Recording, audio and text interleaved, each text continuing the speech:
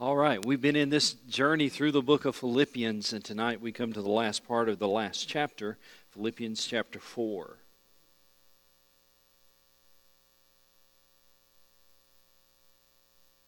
Philippians chapter 4, we'll be looking tonight at verses 10 through 23 as we finish the chapter. I'm going to ask you to stand in honor of God's Word. We don't often get a chance to do this, but I'd like to do that tonight. Let's stand together, and you can follow along as I read, beginning in verse 10. We're going to read the entire text, then we'll go back and kind of dig into it. Paul writes, "I rejoice greatly in the Lord that at last you have renewed your concern for me. Indeed, you have been concerned, but you had no opportunity to show it. And I am not saying this because I'm in need, for I have learned to be content, whatever the circumstances. I know what it is to be in need, and I know what it is to have plenty. I have learned the secret of being content in any and every situation, whether well-fed or hungry, whether living in plenty or in want. I can do everything through Him who gives me strength. Yet it is good for you to share in my troubles. Moreover, as you Philippians know, in the early days of your acquaintance with the gospel, when I set out from Macedonia, not one church shared with me in the matter of giving and receiving, except you only. For even when I was in Thessalonica, you sent me aid again and again when I was in need. Not that I'm looking for a gift, but I'm looking for what may be credited to your account. I have received full payment and even more, and I am amply supplied now that I have received from Epaphroditus the gifts, plural, the gifts you sent.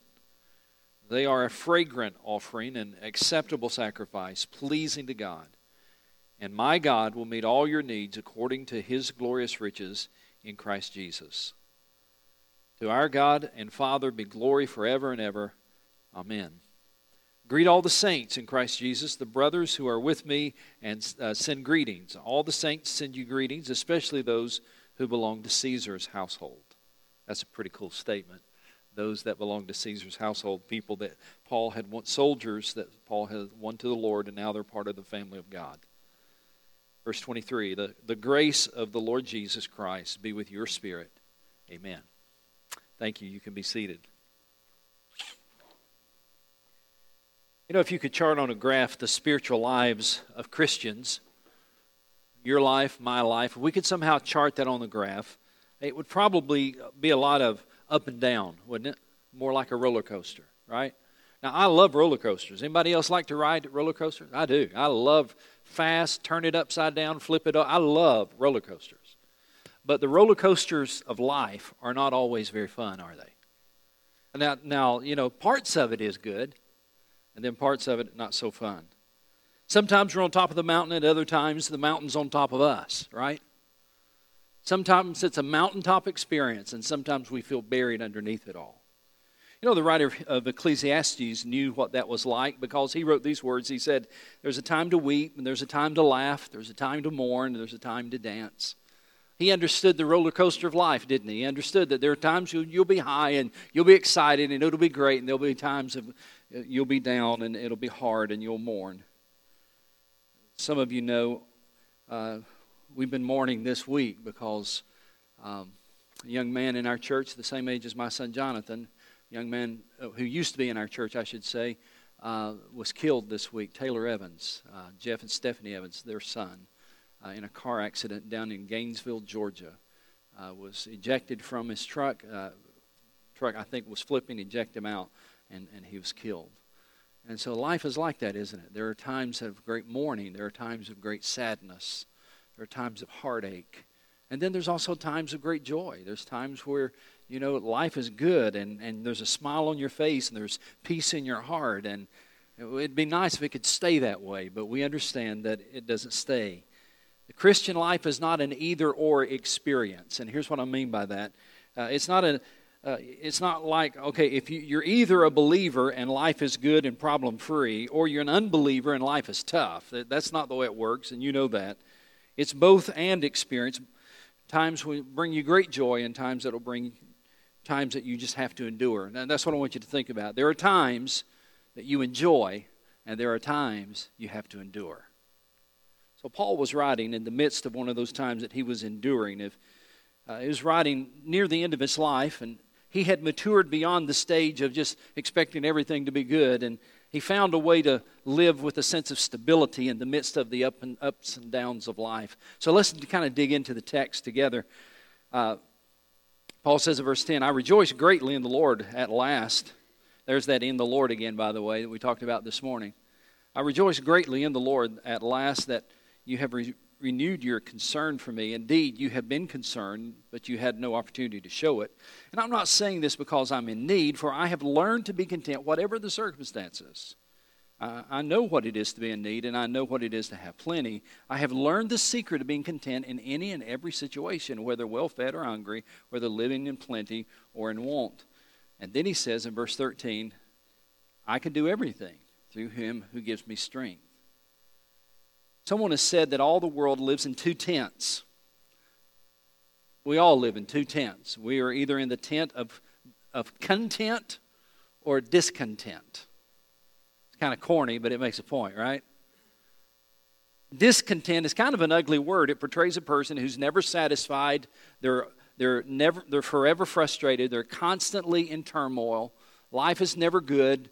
Discontent is kind of an ugly, bad word. Discontented people always are comparing themselves to someone else who has more money or has a prettier wife or has a better home or better looking, more talented, has a better job, has a better life in general. Discontented people are always looking at what they don't have. Contentment, on the other hand, has nothing to do with your surroundings or your possessions. Chuck Swindoll is a great preacher, and you're very familiar with him. He defines contentment this way. He says, it's the ability to be thankful and joyful no matter how much or how little we possess or what mountains or valleys we face. Some of the words that describe contentment would be words like sufficient or satisfied. And Paul tells us how we can get to that point. So let's look at the text. I'm going to get off my stool here. I want to stand up tonight. Let's look at the text in verse 11.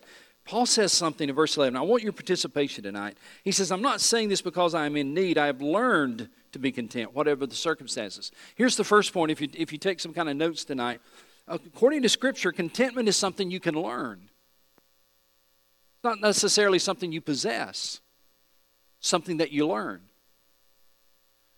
Would you say that when Paul was first saved on the road to Damascus, would you think that Paul was immediately content?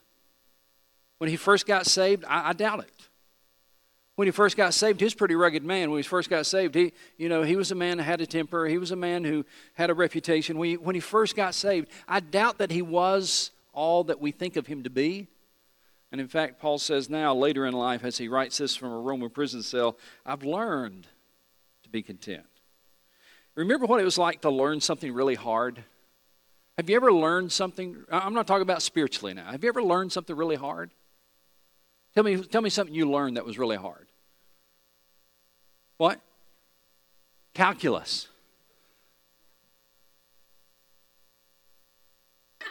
What did you say? How to provide anesthesia without killing the patient. You're going to mess up my illustration, but that's okay. Anybody learn a foreign language? You tried? Yeah. I remember in seminary learning Hebrew and learning Greek. Yeah, that's no show because I don't have any of it anymore. It's gone. I got a little bit, but not much. Yeah. How do you learn these kind of things? Study it. What'd you say? Repetition. You got to practice, right? You're not going to get it right the first time. First time I studied Greek, I didn't get it right. First time I studied Hebrew, didn't get it right. First time she put somebody to sleep, somebody was standing beside her and said, no, that's not what you do. Here, turn that lever back. Turn that lever back on.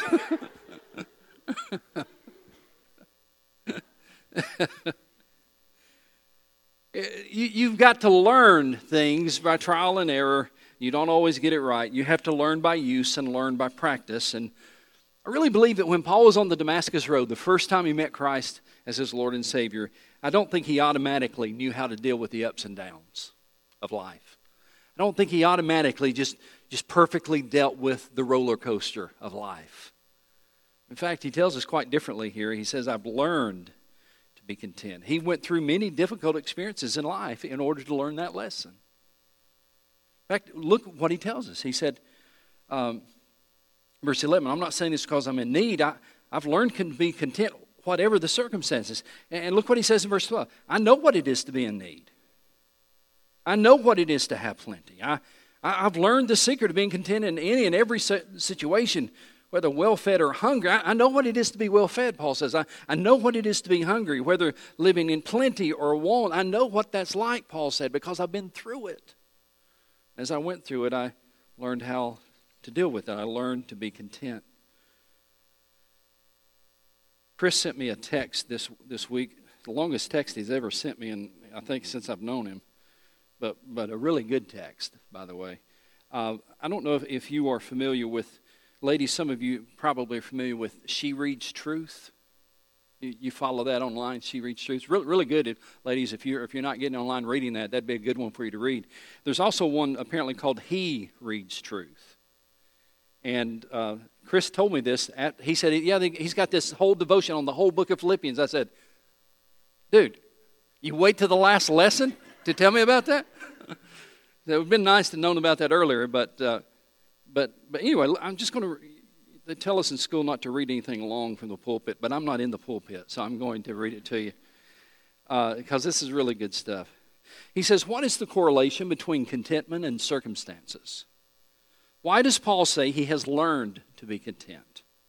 Is contentment a natural behavior or one that has to be learned? I once joked about writing a book called How Pinterest Creatively Destroyed My Life. Some of you are on Pinterest, aren't you? Yeah. He said, now don't get me wrong, as an artist, I love the creativity and the tips for various building projects, but I have to be careful because it can also become a breeding ground for comparison, robbing me of my contentment. Can I just add my own little thing? I bet Facebook is that for some of you too, isn't it? Get on Facebook and see where that family got to go, and they went there on vacation, and oh, look, he got a new car, and all of a sudden it robs us of the contentment.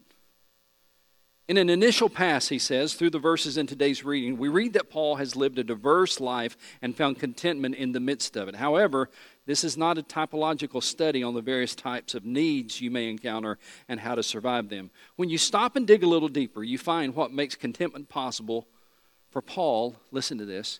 What makes contentment possible for Paul is perspective. This passage does not say you will not be hungry, but it does teach that in your hunger, God is enough. It is not as if the presence of God acts as some kind of numbing agent that makes you immune to the pains of life. The gospel of Christ shows us that there is more to life than our circumstances. The riches of Christ Jesus surpass any earthly need or situation we may encounter. At the time of this letter, Paul has all his needs met, stating that he has more than enough. We also see Paul later in his final letter to Timothy speak about being in need and suffering. Paul's circumstances changed, but his perspective of who God is and of what Jesus did and of what life is about did not change. Now listen to this. That is much of our struggle today. It is easy for us to talk about the goodness of the Lord when we get the job or the promotion, the relationship, or whatever it is. But where is our praise when our stomachs rumble and our muscles ache? Is our faith in Christ dependent on the condition of our circumstances? Author Larry Crabb once asked the question, this is such a good question, this is really good. He said, would you be content with the presence of God if He never gave you, Would you be content with the presence of God if you never again had presence from God? You be content with the presence, P-R-E-S-E-N-C-E, of God if you never again got P-R-E-S-E-N-T-S from God. He said, I really wrestle with that. Would I love God and follow God if nothing good ever happened to me? Do I believe in my heart that God is enough? Sometimes I do. Many times I do. Sometimes not. I find myself wavering and distraught. Paul's message to the Philippians directs my eyes off of what I fear or think I need and back to the steadfastness of Christ. We are finite, He is infinite. We may hunger, He is still enough. We may hurt, He is still God. God supplies all we need to abide with Him and to remain in Him. My circumstances may change, but God never will. That's good. That's good. My circumstances may change, but God never will. We need to get to the point where even if our circumstances take a turn that we didn't expect, it's human to want to find contentment from the good things of life, but we need to get to the point where we recognize that what we really need is that intimate relationship with Jesus Christ that is not affected by the circumstances. And so that brings me to verse 13. The second point I want you to see if you're taking notes is contentment is only found in Jesus. He says in verse 13, and probably the most well-known verse in the book of Philippians, because you've seen the professional athletes wear this verse everywhere. Name one of the professional athletes or used to be an athlete who promoted this verse a lot. Who? Yeah, that's right. Tim Tebow was the one I was thinking of. You may have had another one in mind, but he used to wear it on the eye black when he was at the University of Florida, Philippians 4:13. And I'm glad that he did that. I think that's wonderful that he did that. But that's all we know about the verse. We don't know it in the context of Scripture. The secret to Paul's contentment did not emerge from a self-help book. It wasn't a workshop on positive thinking. No, Paul learned that Christ really does make a difference. That Jesus, I love this, Jesus is not a spectator in your life. Jesus participates in your life. That's so important. Verse 13 implies not only is Christ sufficient in every situation, He is involved in every situation. He says, verse 13, I can do everything through Him who gives me strength. I can do, what's that word? I can do what? Everything. Through Him who gives me strength. It's the same idea I was talking about this morning. In fact, this afternoon as I was reading this again, I thought, man, I should have put that verse in my message this morning, because we were talking about in Christ, being in the Lord, being connected to the vine, the branch connected to the tree, and that's where the life and the strength flows from. And Paul says, listen, I've learned the secret to contentment, and the secret to contentment is not that my circumstances are good. The secret to contentment is this: I can do anything through Christ who gives me strength. That I'm going to rely on Him more than I rely on my circumstances. Now listen, I'm no different than you. I like good circumstances. I like it when life is good. I like it when everything is going well. I like it when my family's healthy. I like it when there's money in the bank. I like it when I'm healthy and everything's good. I like good circumstances. There's a time to mourn, and there's a time to dance, and there's a time to cry, and there's a time to worship, and there's just, life is in seasons, and sometimes you're in a hard season, a dark season. Then sometimes the season turns to a good season. But in the midst of all of that, he says, here's what I found out.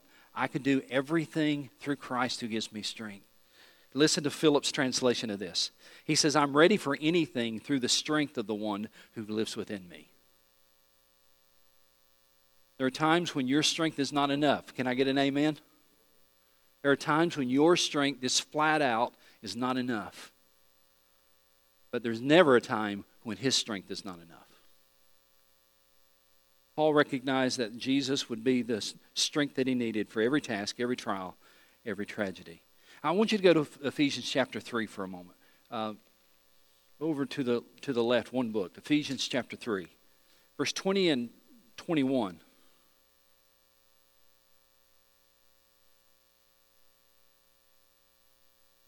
We're going to look at some scriptures together. Ephesians chapter 3, verse 20 and 21. Somebody read that out loud for me.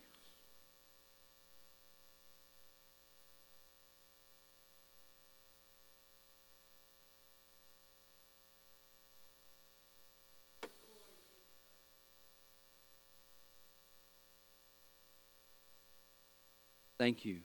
According to His power that is at work within us. Everything in life depends on hidden resources.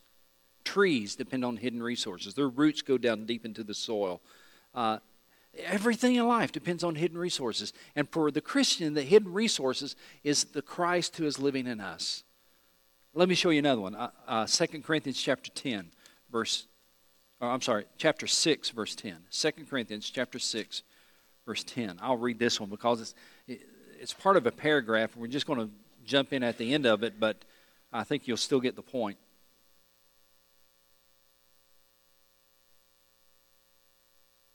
He says in verse 10, sorrowful yet always rejoicing. Notice these circumstances, how he responds to it. Sorrowful yet always rejoicing, poor yet making many rich. And then I love this, having nothing and yet possessing everything. What a beautiful phrase. Having nothing and yet possessing everything. Paul is saying, you can take everything away from me, but at the same time, there are some things you can never take away from me. Now, go to 1 Timothy chapter 6. 1 Timothy chapter 6, verse 6. And somebody read that one for me. 1 Timothy chapter 6, verse 6.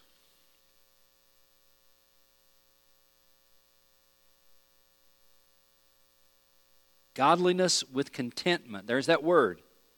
Godliness with contentment is great gain. Hebrews chapter 13, verse 5. Go to that one.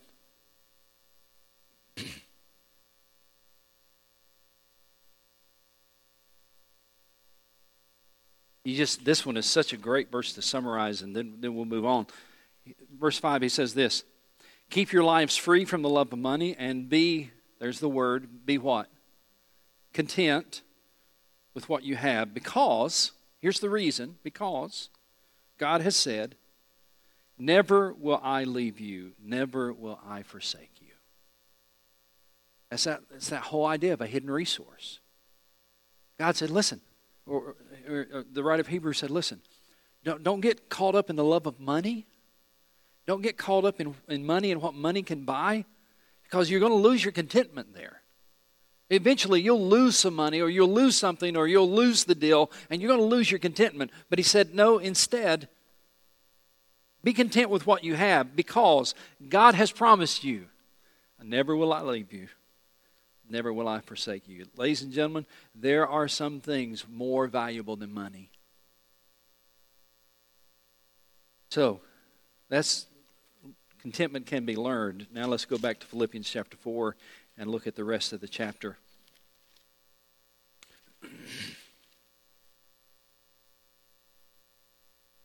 And starting in verse 14 through the rest of the chapter, he talks a lot about what we would call today Christian fellowship, the relationship that we have with one another, and the relationship that he had with those people there in the church at Philippi. And so let's read verse 14. He says, yet it was good of you to share in my troubles. It was good of you to share in my troubles. The New American Standard says, you have done well to share with me in my afflictions. In the midst of all of this, the church at Philippi came to the side of Paul, and they shared in his struggles. Can I ask you a question? Have you ever experienced what Paul's talking about here, where another Christian or a group of Christians have come to share with you in your struggles? I don't necessarily mean financially, but some people who cared about you came alongside you. They came into that hospital room. They came into that living room, but they came alongside you to share with you in your struggles. They came alongside you to give you a shoulder to cry on. Or they cared enough to send you a personal note, a card that says, I've prayed for you today and shared scripture with you. Or maybe they cared enough to give you a phone call and encourage you. You know, I'm like you. I sometimes wonder, how does the lost world ever survive without the support system of the church? I just don't know how they do it. There is value in having a relationship with other believers, with other fellow Christians. And this is the relationship. Paul, remember now, is in prison. And Paul is in prison. He said, listen, it was good of you to share in my struggles. I just want to say that really meant a lot to me that you shared in my struggles. It really helped me that you shared in my struggles. That even though you're there in Philippi and I'm here in Rome, it really encouraged me that you would come or you would send someone from where you are and you would come be with me and share in my struggles. Can I just encourage you, maybe you ought to try that this week with somebody. Maybe God will give you an opportunity to share in somebody's struggles. It could just simply be that you send them a note. It could just be that you make that quick phone call. It could be that you go sit down in their living room and let them cry on your shoulder. But what you do has a huge impact on those who are going through hard times. So as we think about Christian fellowship, that's one of the ways that you can help someone is by sharing in their struggles. Here's another way, by giving to people financially when they're in need. He says in verse 15, moreover, as you Philippians know, in the early days of your acquaintance with the gospel, that is when you were brand new Christians, when I set out from Macedonia, not one church shared with me in the matter of giving and receiving except you only.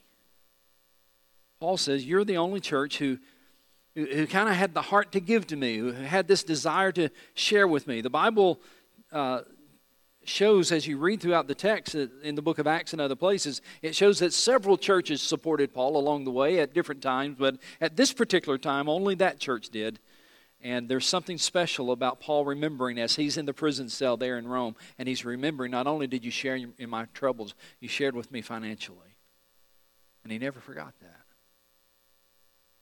Some of you, I've told this story too. Some of you are new and you don't know the story, but when somebody shares with you financially at a time when it's desperately needed, you never forget that, do you?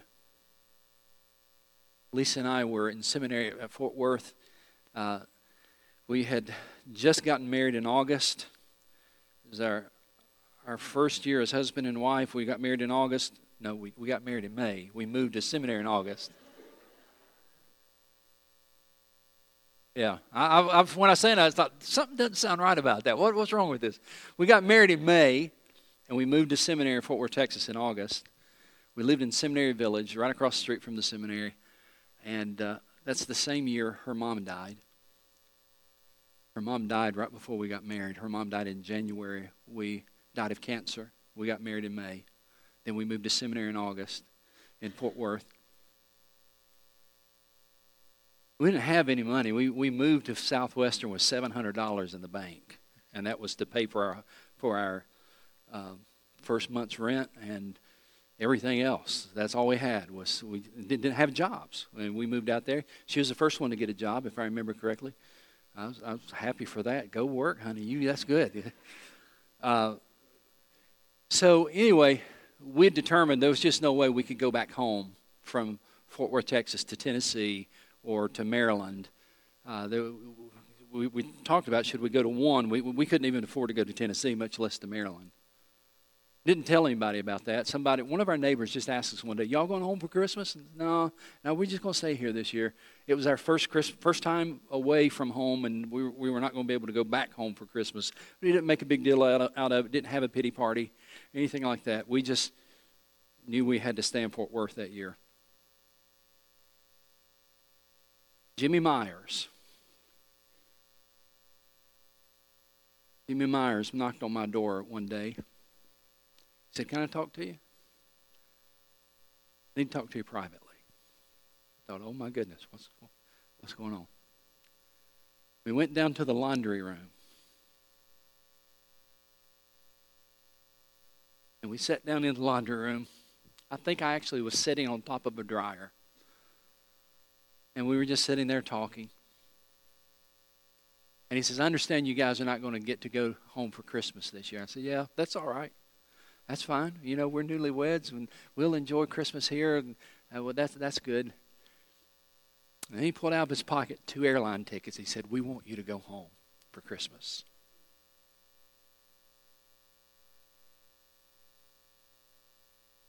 I never found out who we was. Jimmy was part of it, but he wasn't the only one.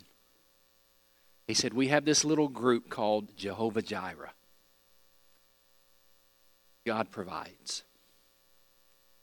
said, we just want you to take this home. He said, this year especially, Lisa needs to be home with her family for Christmas.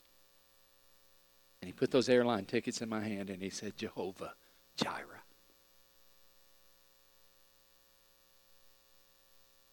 How many years has that been now? Probably 35. And in my mind, it's still as fresh today as it was back then. You never forget when somebody steps into your life unexpectedly and they meet a need you hadn't told them about. But somehow God told them. Paul says much the same thing. He says in verse 15, moreover, as you Philippians know in the early days, your acquaintance with the gospel, when I set out from Macedonia, not one church shared with me in the matter of giving and receiving, except you only. And now, years, sometime later, as Paul's sitting in this prison cell, one of the things he remembers is, you cared enough to send me financial assistance. And at a time when nobody else was. You cared enough to be Jehovah Jireh to me.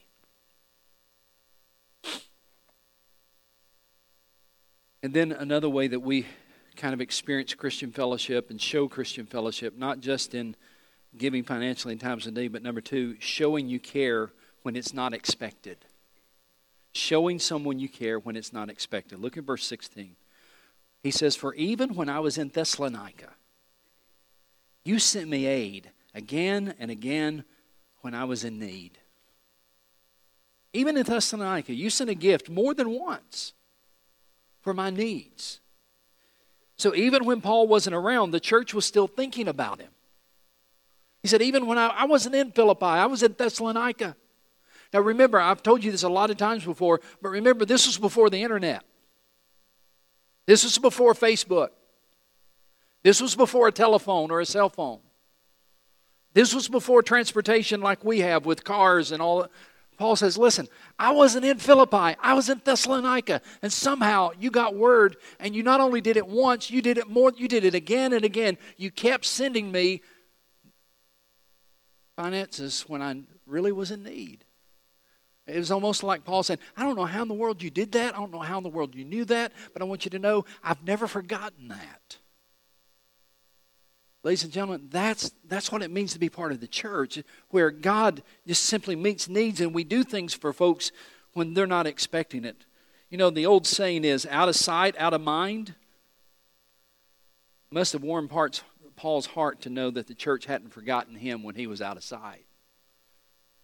They cared. I remember when I was in college, I didn't mean to tell all these stories about money, but for me, I can't forget these things. I was in college at Carson Newman. It used to be Carson Newman College back then. That's where I met my wife, Lisa. And I'd go to the mailbox pretty often because every once in a while there would be an envelope in my mailbox. And there would be a $20 bill in it. And there would be a note. And I wrote it down what the note used to say. Most of the time it was simply short and simple. And the note was simply this. Dear Keith, thought you might need this. Love, Mom. Now, I was excited for two reasons.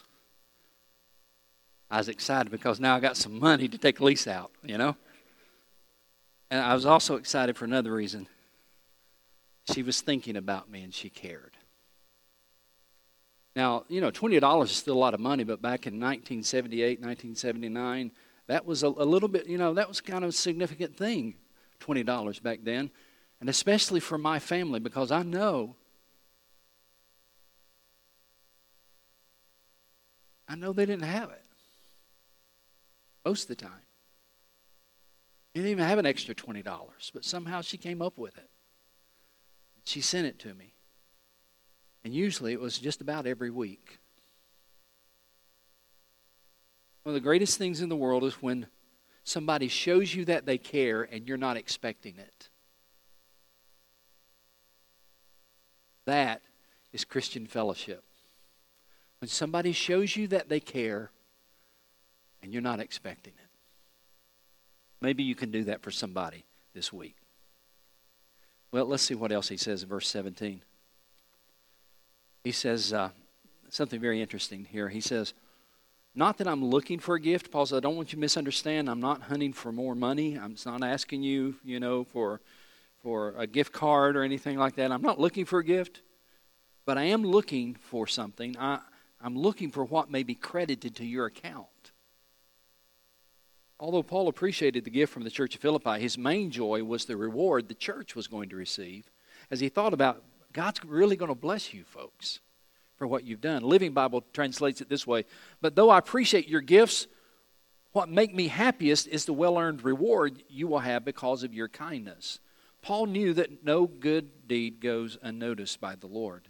Let me show you this in Scripture. Get your Bibles ready. You ready? Bible drill time. I want to show you that God remembers and God rewards our smallest deeds. Mark chapter 9, verse 41. Somebody read that quickly. Mark chapter 9, verse 41.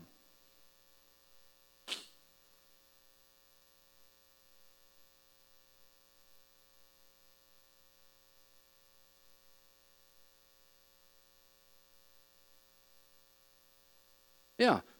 He said, listen, if somebody just gives you a cup of water in my name, they're going to get rewarded. God notices even the small things that we do for people. Others may not know about it. Others may not notice. But the Almighty God takes note, and He's going to reward you. Let me show you another. Bible drill time. Ready, set, go. Luke 6:35. Luke 6:35.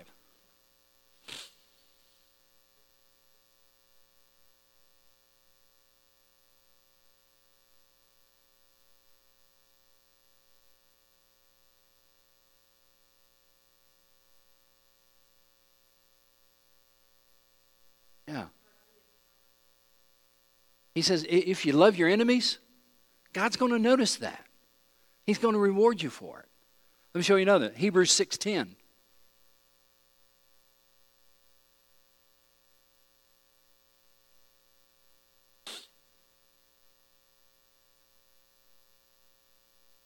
Hebrews 6:10.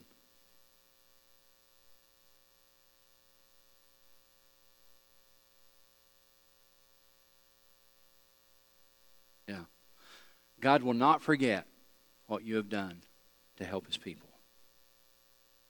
So we know that when we do something for others, we will experience a personal reward, but also will be pleasing to God. Look what he says in verse 18. I have received full payment, and even more, I am amply supplied. And now that I have received from Epaphroditus the gifts you sent, they are, look how Paul describes the gifts the Philippians, church at Philippi had sent. He said, they are a fragrant offering, an acceptable sacrifice, pleasing to God. Look at those three phrases very carefully. They are a fragrant offering, an acceptable sacrifice, pleasing to God. He uses the language of the Old Testament to say, listen, this is like a sacrifice in the days of the Old Testament. This is something that is pleasing to God. It's acceptable to God. It has the odor, a sweet smell of odor and aroma to the Lord. So when we do something for others, he's simply saying this, God is pleased.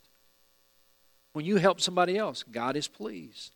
It's a sweet odor to him to see his children helping others. And then he says in verse 19, again, one of those very famous verses in the book of Philippians. He says, and my God will meet all your needs according to his glorious riches in Christ Jesus. My God will meet all of your needs. Paul was simply saying this, you met my need, now God's going to meet your needs because of what you've done. You met one need that I had, but God will meet all of your needs, Paul said. Isn't that good? You met my need one time, God's going to meet all of your needs. You gave out of your poverty to me, God's going to give out of his riches to you. My God will meet all of your needs in Christ Jesus. And there's that phrase again, isn't it? Do you notice it in verse 19? According to his riches in Christ Jesus. That phrase is all through the New Testament, especially the writings of Paul. Now, could I just, before we close, could I remind you, God's not promised to supply all of your greeds. But when we're giving in Christian fellowship and trusting him, he has promised to supply all of your needs. Hudson Taylor often said, when God's work is done in God's way for God's glory, it will not lack God's supply. That's a great statement. Church, We need to hear this. When God's work is done in God's way for God's glory, it will not lack God's supply. For my God will meet all of your needs according to His glorious riches in Christ Jesus. Then he says, as we close, verse 20, to our God and Father be glory forever and ever. Amen. And here's where you know Paul's a preacher, because he didn't stop. That's a good stopping point right there, Paul. Oh, by the way, greet all the saints in Christ Jesus. The brothers who are with me send greetings. All the saints send you greetings. And I love this. I read it a moment ago. Especially those who belong to Caesar's household. I really believe he's talking about the soldiers that he won to the Lord while he was imprisoned in Rome. Especially those of Caesar's household. You have some brothers and sisters in Caesar's household. Then he says, the grace of the Lord Jesus Christ be with your spirit. Amen. Amen. Amen. Father, thank you for the book of Philippians. And I know we've only scratched the surface of really all that is there. But it has been so encouraging to walk through these pages and walk through these chapters and to encounter things that are just as real today as they were the day Paul wrote them in that Roman prison cell. We are grateful for the reality of your word, the reality that your word is alive and active and sharper than any two-edged sword. And your word confronts us and convicts us and comforts us. Father, we're thankful for the Holy Spirit that teaches us this holy word. And now may we live it. May we not simply leave here tonight and this week remember that we studied the book of Philippians, but may we find something to live from the book of Philippians. May we do it for your glory, and I pray that in Jesus' name. Amen.